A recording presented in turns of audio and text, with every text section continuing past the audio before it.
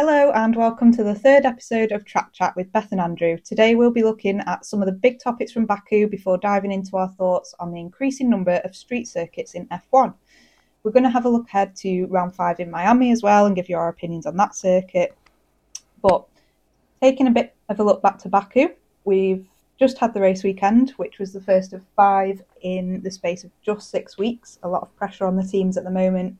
We had a big rant about the new sprint format in our previous podcast, and maybe we should take a look at how some of those predictions have held up that we made in the last podcast. Yeah, I 100% agree. So we said in the last episode that we thought the sprint would be quite flat, the drivers would lack motivation, and that it wouldn't really increase the need for pushing and to make those overtakes in the way that F1 said it would. And I still think that was the case, to be honest with you. I don't think that the sprint had the effect that F1 thinks it did. And I heard in every interview with almost every driver all the way through the weekend with them saying, what's the point in pushing? I don't need to try anymore. Like, I've got a good position. I've got my position sorted for Sunday. This is all just superfluous.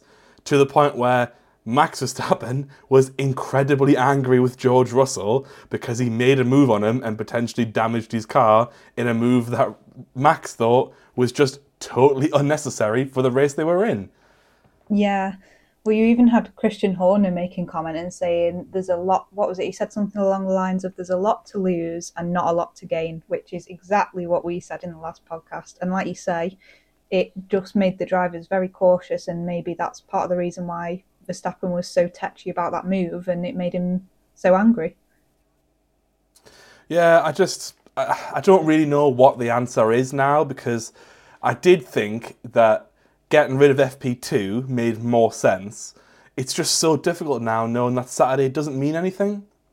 I had friends that are not massive Formula One fans. They're either just getting into it or really just on the sort of casual fan side, watch it every now and again, going, what on earth is this? What am I watching? And what does it mean? Because they spent so long making everyone say that the sprints weren't a race, and then now they are a race, but it isn't qualifying, or it doesn't act as qualifying, and it's just so confusing and jumbled, and I don't think it had the effect that they wanted it to. I don't think it was a good race. I don't think the sprint race was good. I don't think it was what F1 needed, and I think it was, it's obviously gone against what Formula One wanted and their purpose for this revised sprint. So you can only say from that point of view that this new format was sort of a failure. Obviously, there's more later on in the year, so we'll be able to see if it was more track specific. But if already drivers are saying, I don't really see the point, and they're the ones on track, what else can you do with that? Yeah, I think the commentary team on the coverage I was watching were already saying there needs to be some changes to this format, and they'll probably tweak the amount of points and try and make it more enticing for drivers. But I don't know, we're not F1 experts, we're not part of the FIA, and we were able to predict that this would happen and that it would be flat and it wouldn't be motivating for drivers.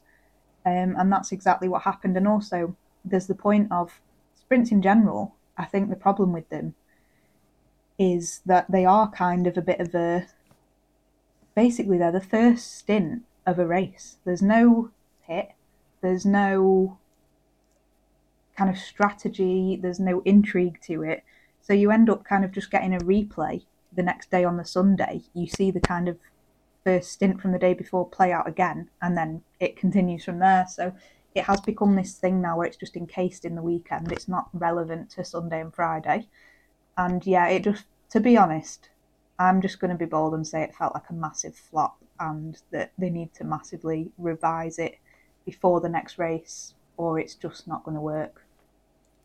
Yeah, you said to me last week that it effectively just rebalanced the grid before the race even started. The whole point to me of qualifying, like you said last week about Perez making that mistake in Australia and starting from the back of the grid, is qualifying makes drivers push to the limit over 1, maybe 2 laps if they get time. When you remove that and it's just a race, it's more car pace than driver pace, and it just rebalances out the grid. And I'm pretty sure the top 8 cars by the end of the sprint were the top 4 teams. So you were devoid of any kind of interest in strategy or anything that could have made the other teams maybe hang on to a higher position than they maybe deserved, because you just got rid of it in the sprint. You just added them. You basically made the normal race a stint longer, just over an extra day. Yeah, I think it did in the previous kind of format, it did just rebalance the grid because qualifying would happen and then they'd fight for position and then that's where they'd start on the Sunday. But now that's not even the case because Saturday doesn't impact Sunday. So now it is just its own event within the weekend and it just doesn't feel relevant to the main event, which is the Grand Prix, and also to qualifying. And also, I've seen quite a bit of feedback on Twitter, different people saying that now it's like qualifying on the Friday is on during the working day. And, qualifying's a big event. People do care about qualifying and want to watch it. And I know you could say, well, different fans around the world, the time zones are always hard to follow and you might be asleep when the race is on or whatever. But regardless, putting qualifying on a Friday in the day is just a bit of a strange move. I don't think it's working. I think the idea is there to do something a bit different for a few of the race weekends, and it could potentially spice some tracks up where there's a bit less action or something like that by having a different format. But whether it's the sprint format, I just don't know because it's not paying off for me at the moment. Can you tell that I'm still struggling to wrap my head around the whole format of it all? Because, yeah, just too many changes in too short a time for me. It is very difficult to keep up with, and that's coming from a die-hard F1 fan. If I'm really struggling to keep up with it all, Completely I agree. feel sorry for anyone who it's a first weekend watching it. 100%. I can't keep up with it. And to be honest, I had to watch the sprint on replay because I was out on Saturday, and I just felt like the next day, if I hadn't have watched the replay and if I hadn't have known what had happened on the Saturday, it just really wouldn't have mattered because Friday and Sunday were completely separate. And yeah, the only thing that I gained from watching the sprint was, oh right, okay, well Leclerc's going to be overtaken very fast on race day. So it was kind of like True. a just a glimpse into what was to come on race day. And you actually predicted in the podcast last time that the pole sitter wouldn't bring it home, and that is exactly what happened. And it happened twice over the same Exactly. weekend. Both times a driver started in first place, they didn't win the race. And I think maybe, well, like you say, we could see from the sprint race that Leclerc was not going to have the pace or the tyre life to be able to take it to the Red Bulls on the Sunday. It's just a shame that that was left without the imagination on the Sunday. There was no, oh, I really wonder if Leclerc can, really take that step that they've made in qualifying and make it work over the whole race. It was, no, it's fine. We know the Red Bulls are going to win. They already won the sprint. It's basically just to see who else comes where.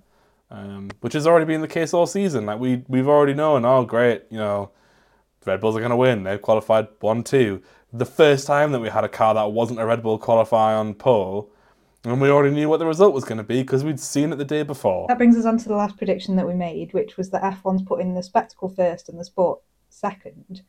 But to be honest, I think that was actually the intention. They were aiming for a spectacle with this sprint format, but I actually really don't think it played out that way. Because, like you say, we just knew the outcome of the race before it happened. And if anything, for me, the sprint on Saturday sucked the energy out of the Grand Prix on Sunday because I just felt like I knew what was going to happen. And it did happen like that.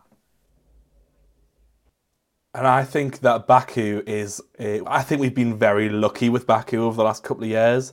This race was more a 2016 first ever race in Baku where it was too boring. And really, what spices up an Azerbaijan Grand Prix is safety cars, red flags, and things that are out of the driver's control. That's what makes Baku interesting, or driver starting out of position. Didn't really get any of that. So yeah, this year for me was not a favourite. Can't say that if it was on the TV I'd watch it again. Probably will forget about it in a couple of races time. It happened. I spent a couple of hours of my life watching it. can't really say it was that Agreed. worth it. It's one to forget for me, and also I think we definitely have to speak about the Ocon incident in the pit lane right at the end of the race, which was just unbelievable. I couldn't believe what I was seeing.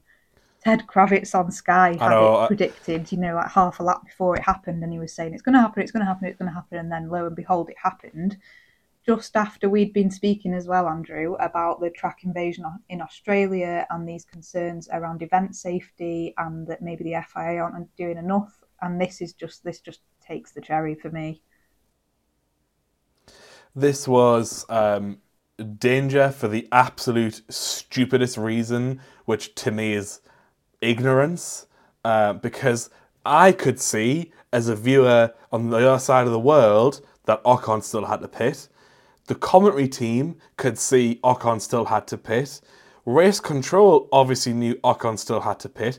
Like, is it genuinely a case that no one on the actual track level was watching the race to say, yeah, okay, it's safe to go now? And is there no message from race control to say, okay, we believe it's now safe, all cars have completed their final pit stops, or what we assume to be their final pit stops, and we'll let you know if anything changes. Instead, it seems like the people on the ground are just allowed to effectively make their own decision and say, yeah, cool, it's time now, you can come across.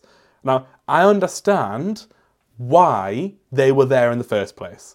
Photographers have to get across the pit lane to get photos of the finish, all right? But is crossing an active track the best way to do that? To me, the answer is no. Also, not only that, like you say, it's just inexcusable for a sport with this much data to hand, this much telemetry. How can you get that wrong as the organizer as well? Because this is the FIA's responsibility. They're in charge of those barriers and when they get pulled back and when the photographers are allowed through.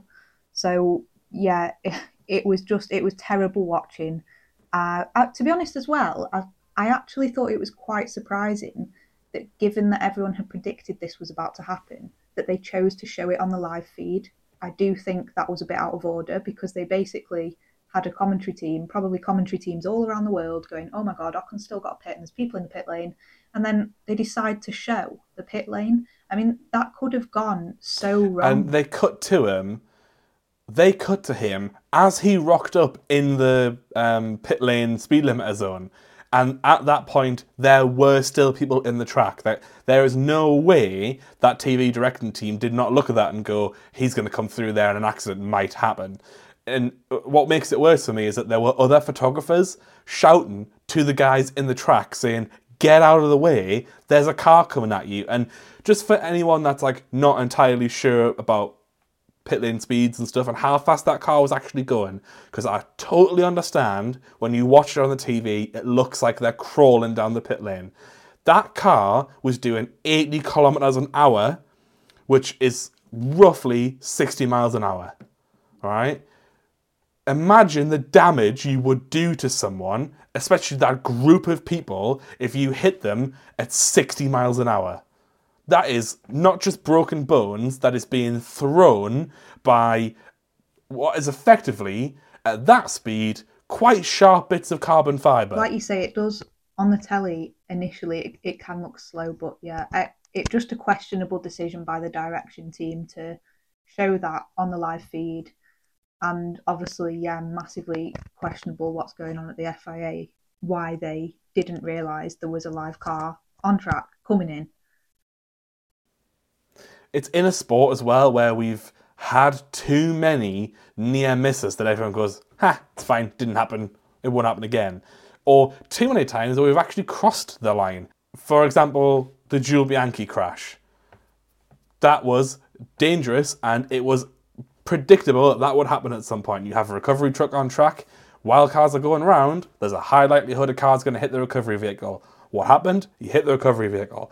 We've had people in the pit lane get hit by tyres before. There's a video, you can go find it on the internet, it's not difficult to find. There is a video of a F1 cameraman getting hit by a tyre that came off, I think one of the Red Bulls, way back when, maybe 2013, 2012, around that time, because the rim wasn't properly attached to the hub and it bounced off and hit this guy while he was travelling down the pit lane. We've had dangerous situations in the pit lane before. Everyone should know that pit lane is a dangerous place, and that to me, just build a bridge. Build a bridge that goes from the side of the track over to the pit lane so that none of them have to cross the track in the first place. It is an active racetrack. Any driver is allowed to enter the pit lane on the last lap, unless I believe it's Silverstone, because Schumacher did that and it got banned. Well, yeah, like you say, you could have some kind of temporary structure there, couldn't you? Like a temporary scaffolding bridge or something. But equally, you could just wait. I mean, loads of the drivers were saying afterwards there's plenty of time once the cars have crossed the line to then cross the pit lane and get ready for photos and get ready for the podium. The drivers have still got to do their in lap. They've then got to pull up in Parc Ferme or pull up to the 1, 2, and 3 positions. There's time to get ready for that side of things. You know, getting there an extra couple of minutes early is not worth your life. Yeah, and if there isn't, or if it's determined that there isn't enough time, manufacture more time. Make it mandatory that drivers do 2 in-laps on the way in. Teams will add a little bit extra fuel and they'll be able to do the extra in-lap. No problem. Or how about, instead of all the cars coming into the pit lane at the end of the race, all of them, so let's say from the last lap of the race, the pit lane is closed, and instead of queuing up in Parc Ferme in the pit lane, why doesn't every car stop on the grid in the grid box in the order that they finish the race? Yeah, I mean, That would look that's a awesome. perfect idea. Yeah, why not? You'd get the fans in the grandstand would get to see all the cars lined up again at the end of the race and the drivers getting out. You could still have your little 1, 2, 3 podiums, but every driver knows where the grid boxes are. All the grid boxes have little signs next to them to say which driver it is and which box number it is, so the drivers will be able to find it easily. Perfect. What a photo opportunity to have all the grid behind you as you've won your race. You could even then still have your, like, if you want to wheel the winning car off and take it somewhere else after they're all out, no problem. You do that. There's ways you can get through. But you don't need to do it as soon as it's finished. So, funny enough, our main topic of conversation for the race that's just happened was safety and what happened in the pit lane at the end. And loads of people were saying it was the most eventful thing that happened, which doesn't say a lot for what the rest of the race was like. But it does lead into our main topic for the episode, which is about street circuits in general, whether they're entertaining to watch, whether they work. And I shall curb my anger on safety for now, and move it straight on to street circuits because um, I'm not a fan of street circuits. I have given them a fair shot, in my opinion. I really am just not that much of a fan. You know, there's, what did we work it out as? I think it was 7 was on the calendar of the year out of 23. To me, that's 1 or 2, well, that's 3 or 4 too many. I just don't find them interesting. I don't find any of the racing to be particularly good. And I think we've essentially been saved some horrific street races, but we've added a couple onto the calendar now. My opinion on Miami and Vegas, we'll talk about Miami later, but for now I'll stick with Vegas. The track map, to me, is the most boring thing I've possibly ever seen. I think it's going to be a race that people enjoy for 2 years. In fact, I think it's only got a 3-year contract because I think even F1 is worried it's going to be boring. And then they're going to move on somewhere else. And that slot will get taken and it'll just be a huge waste of money. It's just, I don't see the point in it. It's not going to be fun. It's not pushing drivers to the limit. To me, I don't find street circuits interesting because it's taken F1 to the people and given them a reduced version of F1 rather than making the people come to F1 and experience a proper circuit. I think that's a really good way to sum it up, to be fair. My opinion differs a little bit to yours, but largely I agree. I'm not a fan of street circuits generally. I don't like the way that F1 is going and leaning more towards adding these street circuits. I mean, there's been different ideas floated about various American street circuits. There's been mentions, which could just be Chinese whispers, about a London street circuit. For me, it's a big no. Solid no. But as for the existing ones, I am a bit 50-50. So I really like Singapore. I quite like Baku, although the last couple of races we've had there have been a bit predictable, but we've also had some really good races there, like in 2021. I do quite like Abu Dhabi. I think that can be a good one. And then with races like Monaco, I appreciate them because I think it's a different type of challenge for the drivers. It's about precision and accuracy and stamina to keep putting in these super precise laps over and over again. So they're not really about the overtaking, they're kind of about just the skill. But I appreciate that doesn't make for great viewing. Maybe it's more entertaining for the drivers than it is for us. But I think maybe a track like Monaco has a place on the map, has a place on the calendar. But then there's other circuits. So I really, really hate Miami and Jeddah. I just find them so boring and there's just no life in them at all. That's exactly what Vegas looks like to me. It's going to be the same. I also think that they tried to introduce Vietnam, which we laugh about because it never actually ended up on the calendar, but it was on one of the F1 games, and me and Andrew absolutely despised it. It was a terrible layout. It was basically just foot flat to the floor for half of the lap, but not in a good way. And yeah, I just don't know that the way we're going with looking at adding more street circuits is correct for F1. Yeah, I agree. I really don't want any more on the calendar. You mentioned about the idea of having a one in London. To me, that's the ultimate expression of take F1 to the people and give them the reduced version because Silverstone exists. Why would you want to race in London in a world where Silverstone exists? What a racetrack to go to. What an experience instead of having to go into London. Like, I am British. I have been into London. It is a nightmare to navigate around at the best of times. Public transit is your best option, but my God, is it still busy getting around? You want to add a Formula One race on top of that? No, it will not work. That city will shut down. I don't see the point. But go to Silverstone. There's grandstands for everyone. There's places to see. There's fantastic, famous, internationally recognized corners there that result in a fantastic experience for everyone. There's a reason why Silverstone's been on the calendar for so long. Why weaken it with something like London? It just doesn't make any sense to me. I've always thought that street circuits were built in cities where they wanted an F1 race, but they didn't want to commit the money to building a new track. Yeah, I can see your point. I completely agree with the concept of the Silverstone versus a London Grand Prix. I would take issue with anyone who said that they would prefer a street circuit over one of the absolute classics like Silverstone or Spa, which is a whole other topic because there's some talk of removing Spa from the F1 calendar and having it, replaced with these street circuits, which to me is just a dire idea. I can't imagine losing Spa for something like Miami or Vegas. And to me, it's the entire problem that I have with Formula E, which is different series here, but the reason why I can't get into Formula E is because the tracks are so hard for me to recognize from each other, because they're all street circuits apart from, I think, Mexico. I find it really hard to differentiate them and remember the corners because there's nothing different about them. They're all just the same. Circuits all have their own unique wonderful things about them. Silverstone is built on an old airfield. Spa is through the middle of a forest.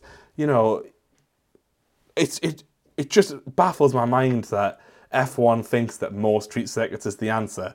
And I guess it's because they can just command the money for it, whereas normal circuits have a harder time paying the ridiculous race fees that they have to pay at the minute because they have a circuit to maintain all year round, not just for a week in the summer.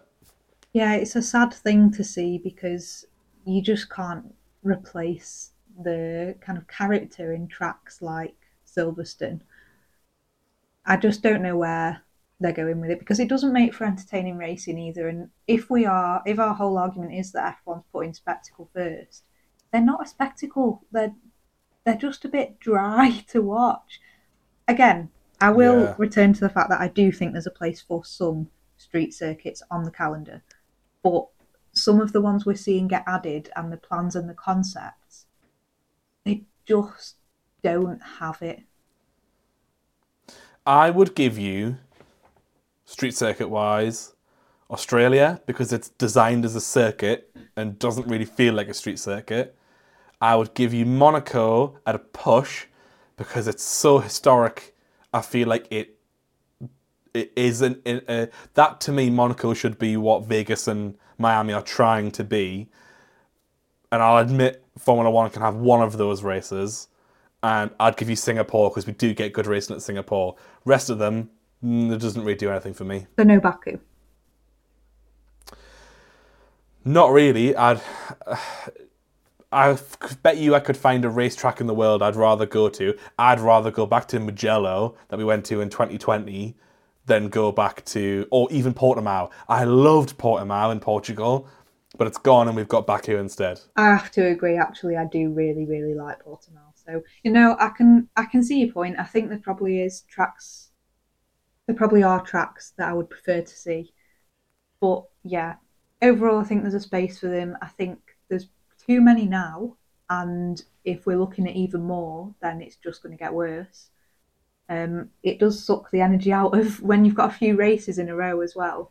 Like we obviously just had Baku, and that was a bit flat, and then now we've got Miami, which I'm predicting is going to be a bit flat. Yeah, I would rather see race circuits with character and that have got a bit of history to them, or at least have been built with F1 in mind. One of my main issues with street circuits is that the cars are so big that there's no real hope for overtakes and action. Even if they do get close to each other, are they going to go into a corner together when they can't fit side by side? And this is my final overarching point on street circuits is safety. I don't think there's any way you can argue that a street circuit is as safe or safer than a purpose-built race circuit because the whole point of them is that you are racing within restrictions of streets, right? You have buildings, you physically have to put barriers there.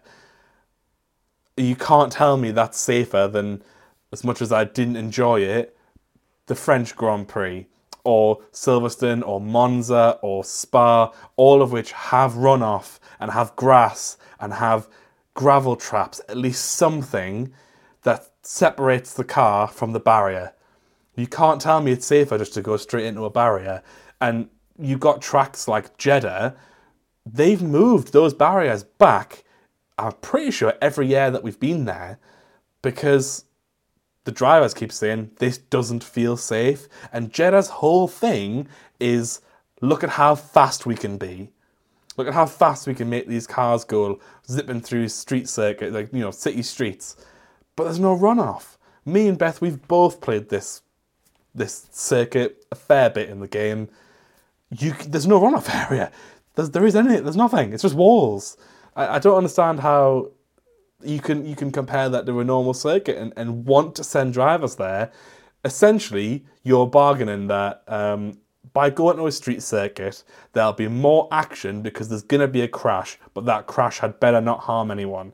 To me, that's just a really risky game to play. Okay, so I actually have a few points on this. I think that's really interesting because you're right, they don't have the runoff, they don't have the gravel traps. But arguably, you could say some of the most spectacular crashes we've seen, at least in recent history of F1, have not been street circuits. Like we had the Zhou Guanyu crash at Silverstone last year. We've had horrific crashes in Spa in F2 with Correa and Hubert. And we've also, whenever I can think of some big moments, it's not been because the walls are too close necessarily. It's been because of speed and losing it in a corner or something. So can you say that they are the most dangerous tracks on the calendar when they've not got that history of bad crashes? My counter argument to that is imagine Zhou's crash in Silverstone. He flipped upside down on the main straight and the roll hoop dug into the tarmac, which then went through a gravel trap and a tyre barrier before resting between the tyre barrier and the wall. Imagine a scenario where that same crash happened at the same speed, but there wasn't a gravel trap or extended area of tarmac and a tyre barrier to slow him down before he hit the fence, and he just hit the wall, which is what would happen at a street circuit. I can 100% see your point. It's just interesting how those big crashes don't seem to happen at street circuits. It seems to be the kind of classic, if you like, circuits. Which potentially is because drivers realise that if they go off, they're not going to hit a wall, so they might take a bit more risk. But I think in the event that a major crash does happen, I'd rather it happened on a normal track. Even like normal tracks have medical facilities in the track. Mm. I don't know what the deal is with street circuits. I bet you it's a local hospital and not just a full on centre medic centre. It's, yeah, I guess we'd have to look into that. I'm not entirely sure, but I do remember being very nervous when Verstappen's tyre blew out in Baku in 21 because that looked sketchy for a moment because he was going so fast. I know we mentioned this in the last podcast, but he was obviously going at crazy speeds and there was just walls on either side of him and it could have been very messy. Yeah, I just don't think that we. Okay, I think there is a place for some street circuits. I don't want to see any more of them because there are other actual racetracks in the world that I'd love to see more. For me, I was just so disappointed when I saw that Miami and Vegas were coming out on the calendar because there's just other F1 tracks that I would rather have seen. And I understand it's just split it between the East and West Coast, but I just think 3 races in the US is quite a lot, especially when there's so many races within the sort of Americas anyway. But there's so many other actual permanent tracks I would rather have seen F1 go to. I'd have loved to have seen F1 go to Road America, and I would have loved to have seen F1 go back to the proper Indy Road circuit. It's a fantastic track. I know F1 has a bad reputation in America at Indy after the race where something like 6 cars started in 2005, 6, whatever it was. But F1's in a stage now where it probably could fill Indy. I just think those tracks are or would have been a better experience for fans. But if fans like the street tracks and they keep going to them, they'll keep adding them. So maybe I don't know what I'm on about and I don't know anything. But for me, put it this way, on my bucket list of F1 races to go to, every single one of the street races is the last ones on the Well, we've list. said our piece on street circuits, but we have another street circuit coming up this week, and that's Miami. And like you say, it's got its place on the calendar now. It's got a 10-year contract deal. So we are going to be seeing it over and over again, whether you like it or not. And for me, last year, it was just a very dull, uneventful race. And what you were just saying about give the fans more by bringing them to a proper circuit rather than a street circuit, it makes me wonder in a way, are these street circuits for F1 fans? Are they for F1 fans or are they to hype F1 up and to make it an event? And are they targeted to influencer culture? Yeah, I think you're absolutely right. I think it is influencer culture. I think I think the track is it's built around what they could. That's the nature of street circuits. They've built what they could with what they had available to them. The problem is what they had available to them last year made a pretty boring race. It was, I think the worst bit for me is the little left-right chicane at turn 14 and 15, which basically goes onto the main back straight, but means that you force cars to go single file before you then put them on the straight, and so there's no real chance for people to overtake there because you've just backed them all up into a straight line. There's no attacking anyone, so it just doesn't work for me.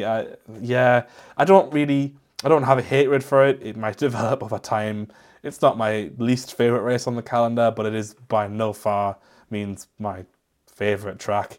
It's to me, I think this weekend is just going to be 57 laps of procession. So I've just been thinking about what we've been saying about street circuits and compared to traditional circuits.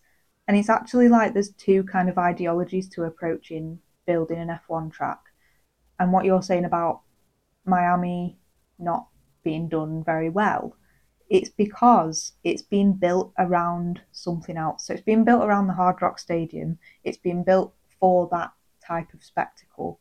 Whereas the flip side is to build a track around F1 cars and make it for the cars, make it for the racing, and build it with racing in mind, not build it with an event in mind and with a spectacle in mind. Which to me is exactly what the Circuit of the Americas is. The Circuit of the Americas in Texas is just a collection of some of the best corners or influenced by the best corners from the best racetracks around the world. And all of them stitched together are a great race. Whereas you're right, Miami is built around it's built around an immovable object. You can't build a track where there's a building in the way. Yeah, I think I'm just not convinced by the way that we're going about it and the way that F1 is going about it. I think you're right that Circuit of the Americas is incredible. I absolutely love that race. It's so good. And why can't F1 approach the American market like that? Because they're clearly trying to appeal to the American market. But I think they're just coming across as very gimmicky in the process. Because like at Miami last year, we had like football helmets on the podium instead of caps and just weird little gimmicks like this. And building a track around the Hard Rock Stadium and building a track in Las Vegas on the Strip. And it's all just for the look and to look cool. And but if you want to get to racing fans in America, what you need to do is build racetracks, not gimmicks. So I think the only way, and I've thought about this basically for a couple of years now, I think the only way that street circuits will survive, especially in somewhere like America where there's two street circuits and three tracks in the same country, I think they're gonna have to share spaces on the calendar. So I can foresee something happening with the calendar where they want to add in four more races, but they've got three races in America every year. So to me, it would make sense to keep that hype going and keep it consistently, keep people wanting it, but still have access to a race in the US if they want it. I would say Kota should be on there every year. Circuit of the Americas, perfect track. It was there beforehand. It deserves its spot regardless.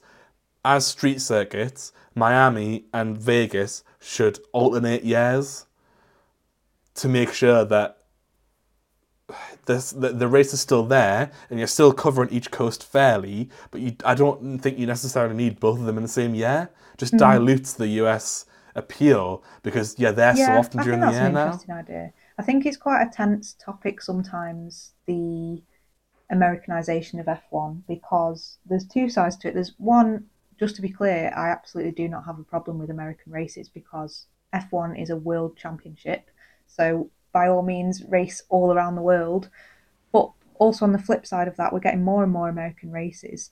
How many races do we need in America? And could they be better shared out in other countries? There's arguments to have a race in Africa and make it a true world championship by going everywhere. Obviously, America's a huge continent, but why the street circuit focus and why not just have a couple of incredible racetracks there and then race elsewhere in the world where we've already got, like you said earlier, existing incredible racetracks that we should be visiting and using and putting to good use? And I think you have sort of hit the nail on the head there again. When you look at the new tracks that F1 has added over the last couple of years, it tends to be where there's quite a lot of money. We don't have a race in Africa, but we've got one in Qatar. It's another one in the Middle East. Was that decision made because it's a better racetrack, or because someone made a bigger bid? I don't know the answer, I don't think it's but any secret what goes on here with cash in F1 and it's a cliche, isn't it? But what is it they all say? Cash is king and all this, but it clearly is in F1. And in some respect in any sport, but it's just a bit soul destroying because the character of some F1 tracks versus these rubbishy pop up tracks that we're moving towards. It's just a shame. Yeah, I mean, I think hardcore F1 fans will tolerate street races as long as they don't become dominant. As long as we still get the Spas and Monzas and Silverstones on the calendar, that will keep the hardcore fans happy as long as you don't remove those to put a new street circuit in or a circuit somewhere that no one's ever heard of and doesn't care about. I think F1 forgets sometimes that it's not just about the country that it's in, it's about the emotions that people have towards that. It's the same to me as if you took, say, if you took Williams and just removed the Williams name and turned it into some other company or another family's name, it would upset fans because they have such an emotional attachment to the name, to the place, to the things they've seen there over the years. You can't build that history over 60 years and then just Yeah, get rid I of do it. agree, but also I think it's interesting what you say about diehard F1 fans will put up with the street circuits, which might be the case. But if diehard F1 fans are just putting up with it and not enjoying it, I also don't think it's that appealing to new fans either. I'm not a brand new fan, but compared to you, Andrew, I've not been watching F1 that long. And if, say, Miami 2022 was the first race I'd ever watched in F1, I don't think I'd have come back to it. It was just so boring, and I just don't get the appeal of it. So, what fan base or what kind of demographic are they appealing to with these street circuits? If it's not new fans and it's not existing fans, who is it? And that goes back to the point of, is it even F1 fans that they're trying to appeal to, or is it just the public in general? Are they just trying to make an event?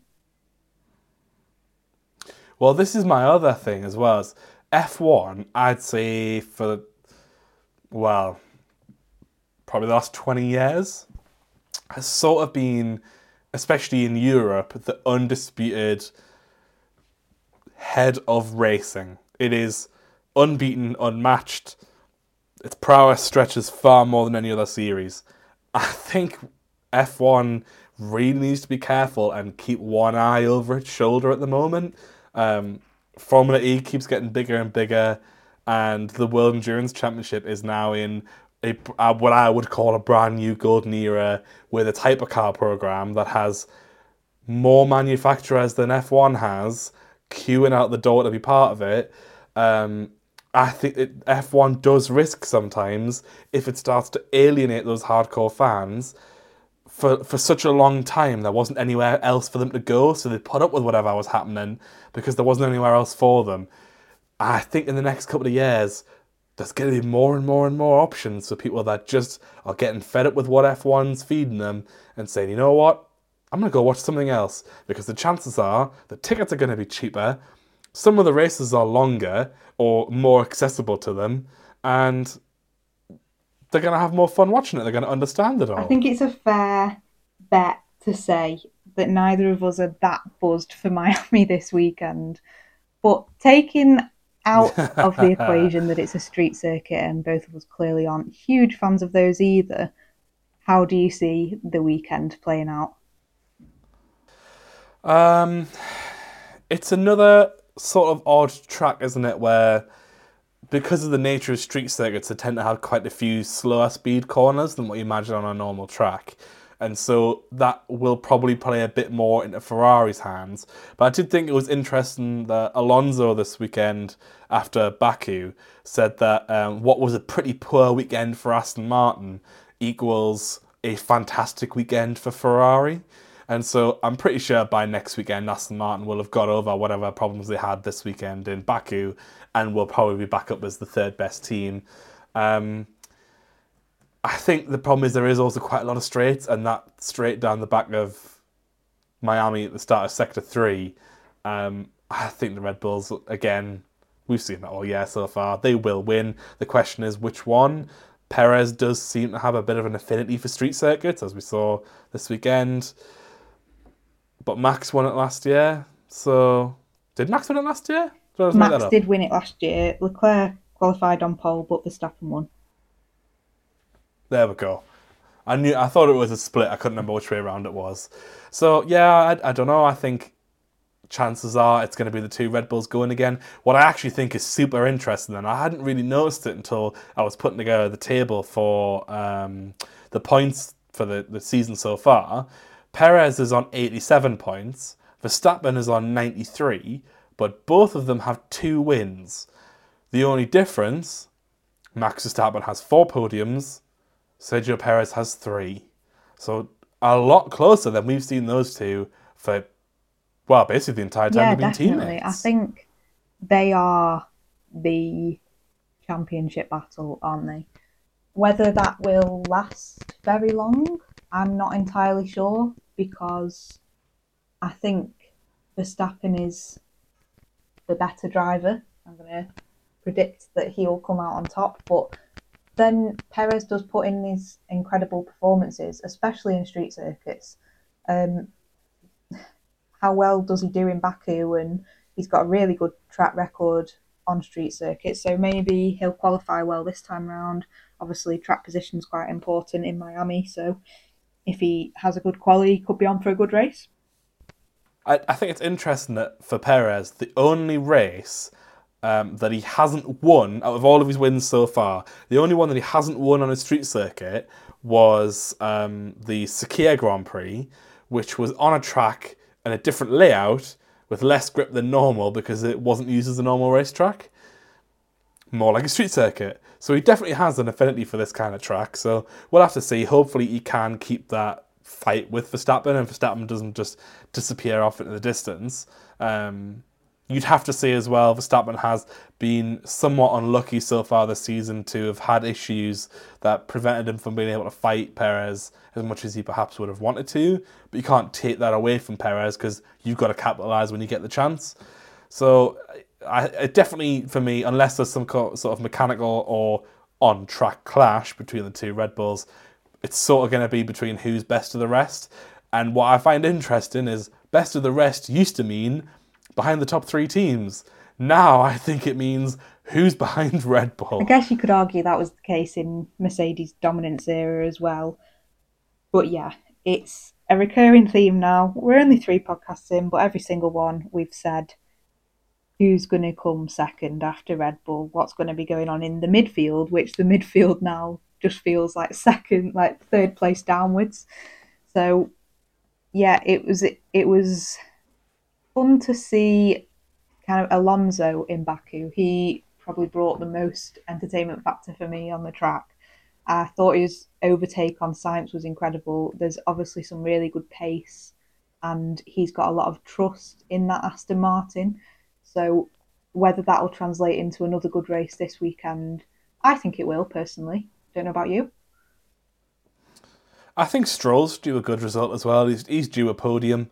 Alonso's had a couple so far, and I think, well, how many has he had so far? Alonso has had 3 podiums so far. I think that it's time for Stroll to sort of flex his muscles a little bit and get it out there. Agreed. They are a very good uh, team, in fairness. Saw that in the last race when they were working together on the radio. Alonso even offered some tips on his car setup, which I thought was really telling. They obviously do work well together and have respect for each other. But yeah, you're right. Stroll hasn't quite put it together yet to get a podium. He did obviously have a bit of a rough start to the season with his injuries and his wrist and soldiered through that to still bring home some really, really good results. But yeah, you'd have to say that it's coming for him and really he should be capable of getting a podium given that car's pace. I'll tell you what, I do have a question. I'm just looking at the points here, and Aston Martin in second is 93 points behind Red Bull. At what point, and I can't believe I'm talking about this 5 races into the season, at what point do the rest of the team say, this isn't worth it anymore. Let's forget about this year's car and focus on next year. Because if I was a team like Williams, like AlphaTauri, like Alfa Romeo, maybe even into the Haas, and yeah, probably into the Haas area, I'll be starting to say, look, are we actually going to make any worthwhile upgrades this year? Or do we just dump all that money into next year's car and pray Do you for the know, best? that's actually a really good question. When you started to say that, then I was pulling a face. I was thinking, well, God, we're not even 5 races into the season. We've not had the fifth race yet. But then you actually look at the points and the outlook and the pace of the Red Bull and its straight line speed. I think you're right. I think I'd be looking at next year's development now. Even if I was Mercedes, Aston Martin. I mean, I think Aston are quite realistic. They are second, and that team are saying, we're doing a lot better than we thought we would be. We're still focusing on the future and looking to the future for our Constructors' Championship wins. So they aren't expecting to challenge this year, and they're second place. So why would anyone below them be expecting to challenge this year? So yeah, surely the focus must start to switch.